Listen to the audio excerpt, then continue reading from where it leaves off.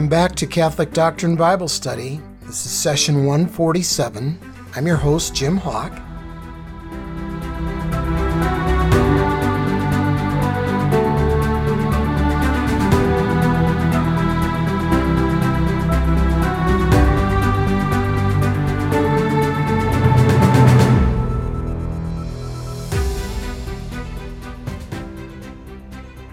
In this session, we're going to begin looking at the life of Abraham. So as just a brief introduction, we skipped over chapter 11 last time after the Tower of Babel. So we skipped over the second part because there was a lot of genealogy there. And I'm sure you found all that genealogy fascinating. But the last part of chapter 11 tells us about Abraham's father, a gentleman named Terah, and he lives in the place called Ur of the Chaldeans. And so that is kind of in present-day Iraq, southern Iraq there. And so he has this kid. Now, note that one of his kids' names, the kid's name is Abram, A-B-R-A-M, not Abraham. There's a significant name change which will take place in a few chapters after Abram proves himself. But I just want you to put in the back of your mind, there's only 3 times in all of Scripture where God changes a person or a couple's name. Only 3 times. And each time it's significant because the time that God changes a name, he's appointing a new leader for God's people. And he makes each time of those 3, they're much more specific. I'll just name them now and we'll talk more about that when we get to each of them. Abram becomes Abraham, meaning the father of many nations. His grandson Jacob his name is changed by God to Israel, which is, Israel means struggles with God, but he is the founder of the 12 tribes of Israel, all right? And then the last is when Simon Peter, Christ, changes his name to Peter, which means, you're the rock on which I will build what? My church. So name changes are significant, but we'll talk more about that as we go on. So we have Abram and his grandson Lot, and this Terah, Abram's father, brings them out of this Ur of the Chaldeans to go to the land of Canaan. But they reached a place called Haran, and they lived there. Okay, now we're on to chapter 12.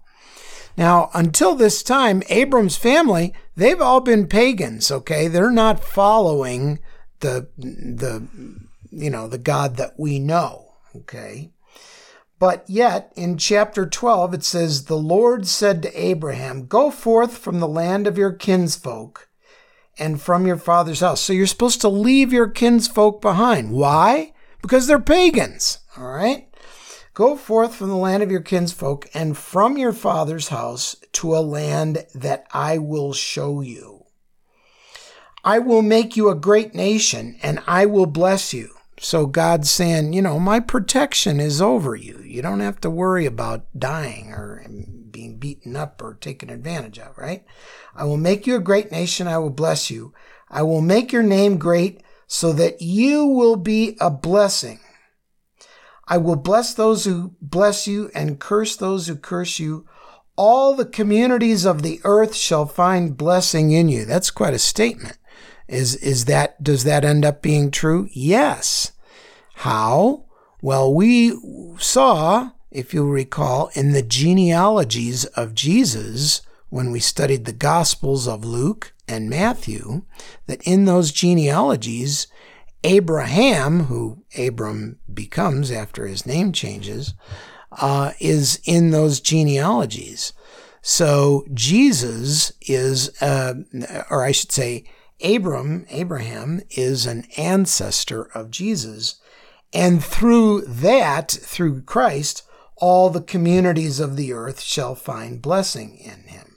Okay, so God keeps his promises. Verse 4, Abram went as the Lord directed him. Now, that takes a lot of faith, right?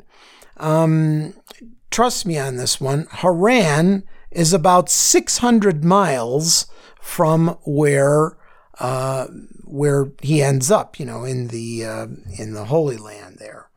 And so imagine if God told you, and maybe he is telling you, hey, I want you to pick up and trust me on this one and move 600 miles away to a place you've never seen before or even heard of before. Would you do it? Well, Abram says, okay, I don't get it, but I'll do it. And God calls all of us sometimes to just say, okay, God, you're God, I'm not. I think I'll trust you and I'll walk with you and you show me the way. So that gives us, a lesson right there, right? You don't have to understand every step of the way that God directs you. You just have to trust him and follow his path. And how do you develop that relationship? Prayer. You talk to God. You ask God, what should I do? You talk to God all the time. Pray without ceasing. I mean, just when you're in the car, whatever. Just have conversations with God. And you will get a peace in knowing and when you let God direct your paths. And that's what Abram does here. Now, so this is the first of 6 tests that we will see Abraham is given. So he's told to leave his people, because it's unspoken here, but they are not followers of the one God, right? And so he's supposed to leave his people and go to this land. It says, verse 4, Abram went as the Lord directed him, and Lot went with him. Lot was his nephew. Okay. So Abram took his wife Sarai and his brother's son Lot, all the possessions they had accumulated and the persons they had acquired in Haran, slaves or whatever, and they set out for the land of Canaan. Okay. So how did Abraham, what grade would you give Abram on this first test? I'd give him a B+. Why wouldn't I give him an A? Well, he was told to go forth from your father's house, go away from your family, right? And he took Lot. So he did pretty well, but he took Lot. Did God tell him to take Lot? No. God said, go forth from your father's house. We shall see that this minor deviation will cause him some grief as we go on in the story of Abram. So when God tells you something, follow him all the way. Don't get a B+, get an A. All right. So he takes Lot, and we'll see. He'll probably be sorry that he did that. But anyway, he's thinking, how are you going to make me a great nation? We find out that, it says here in verse 4, Abram was 75 years old when he left Haran.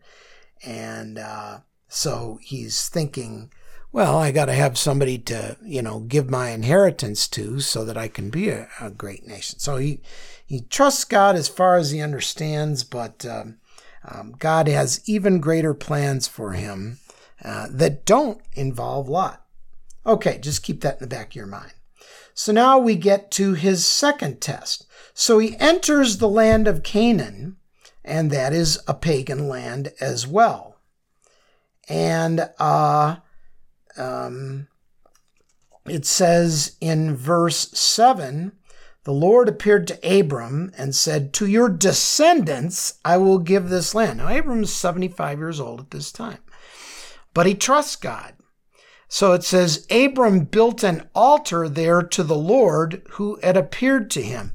Now, he's building an altar to the one God in the land of pagans. So that takes some guts, right? He's out there with his faith. He's not ashamed of his faith. He builds an altar right there. So that's a second test, if you will. What grade would you give Abram for that? I'd give him an A+.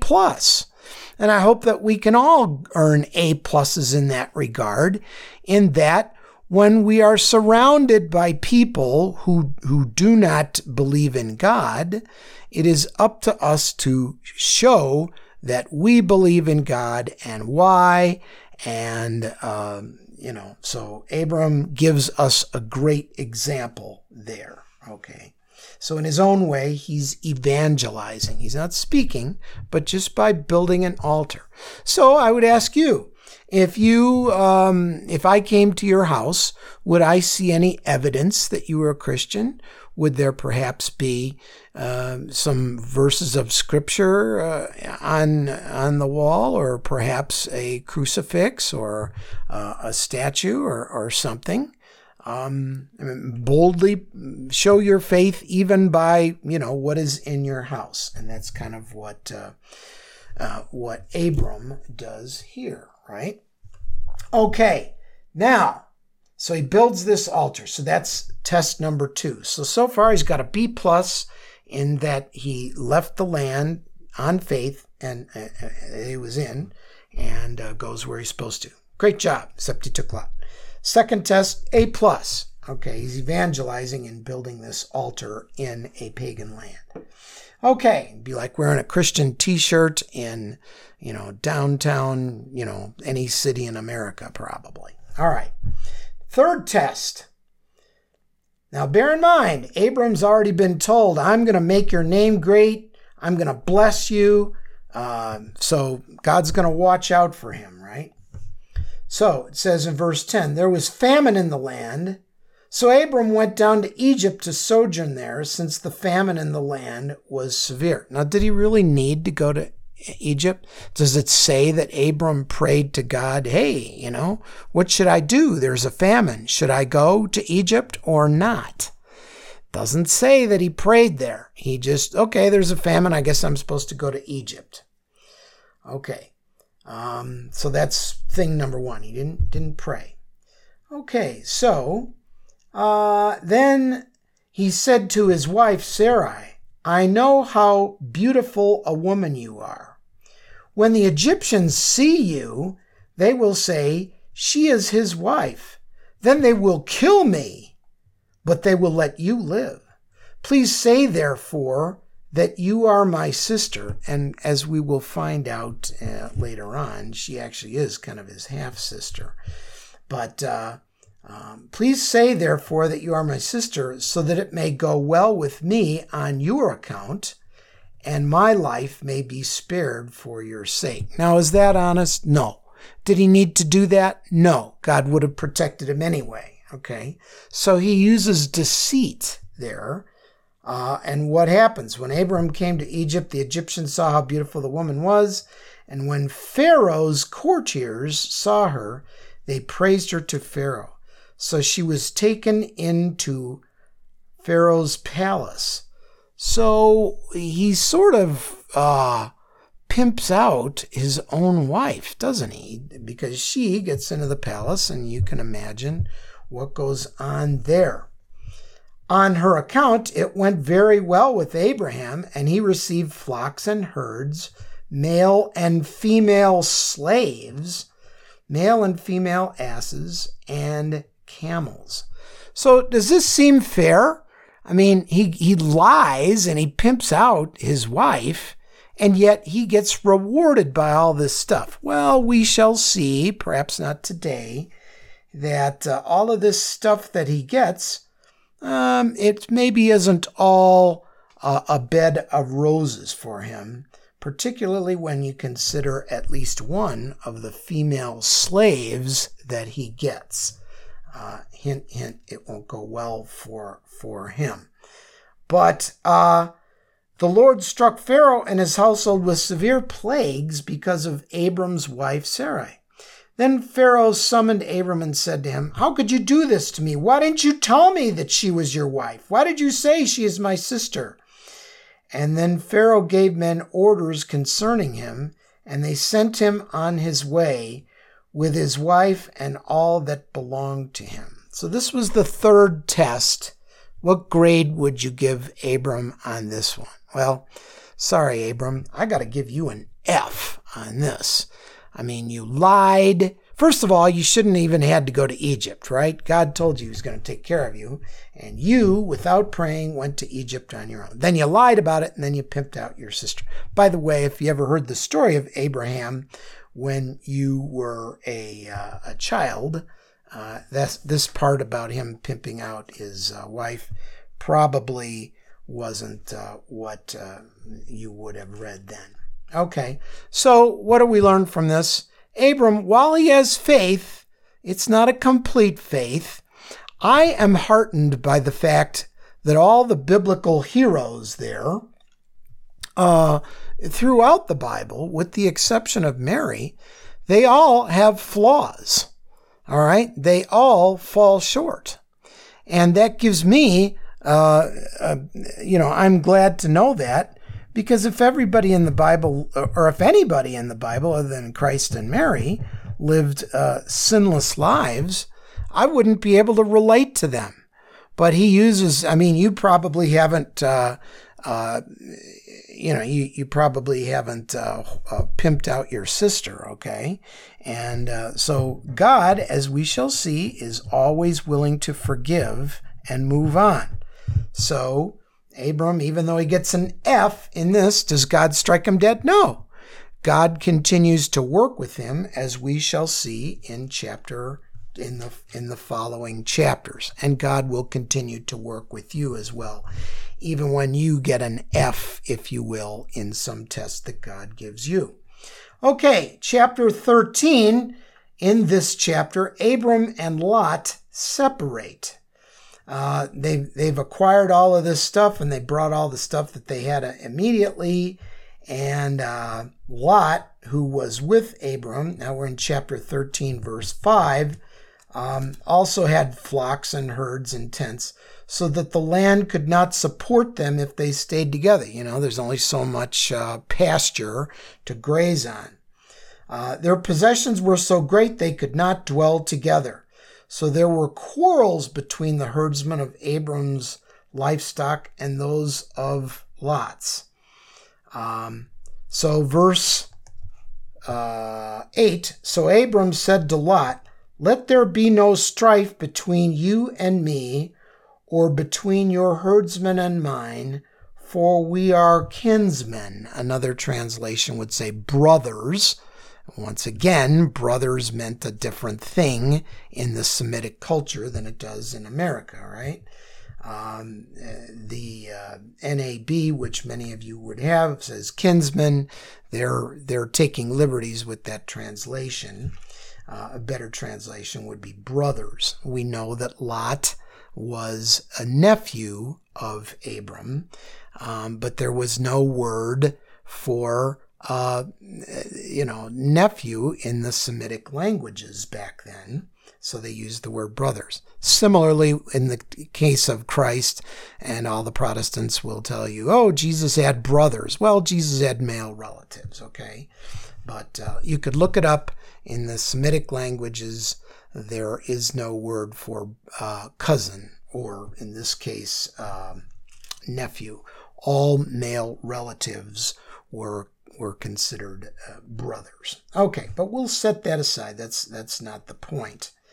And so they separate, and Lot, by the way, takes the best land for himself. So is that a problem? Splitting with Lot the land? Abraham knows God will bless him no matter which half Abram chooses, so it doesn't matter what half he gets. So far, this little issue with Lot is not a big one, but we shall see that as we move on, and we're about out of time tonight. But Lot will cause other problems for Abraham. But as we also shall see, God can even take bad things and make something good happen out of them. And that certainly is the case with Abram, and it certainly is the case with us. So let's go to the Lord in prayer. In the name of the Father, and the Son, and the Holy Spirit, amen. Lord, we like this story that's developing about Abram because we see some parallels with our own lives. In each case, whether it's Abram or ourselves, you ask us to trust you, sometimes without knowing the facts, all the facts. And so when we put our trust in you, we are blessed through that as our relationship grows.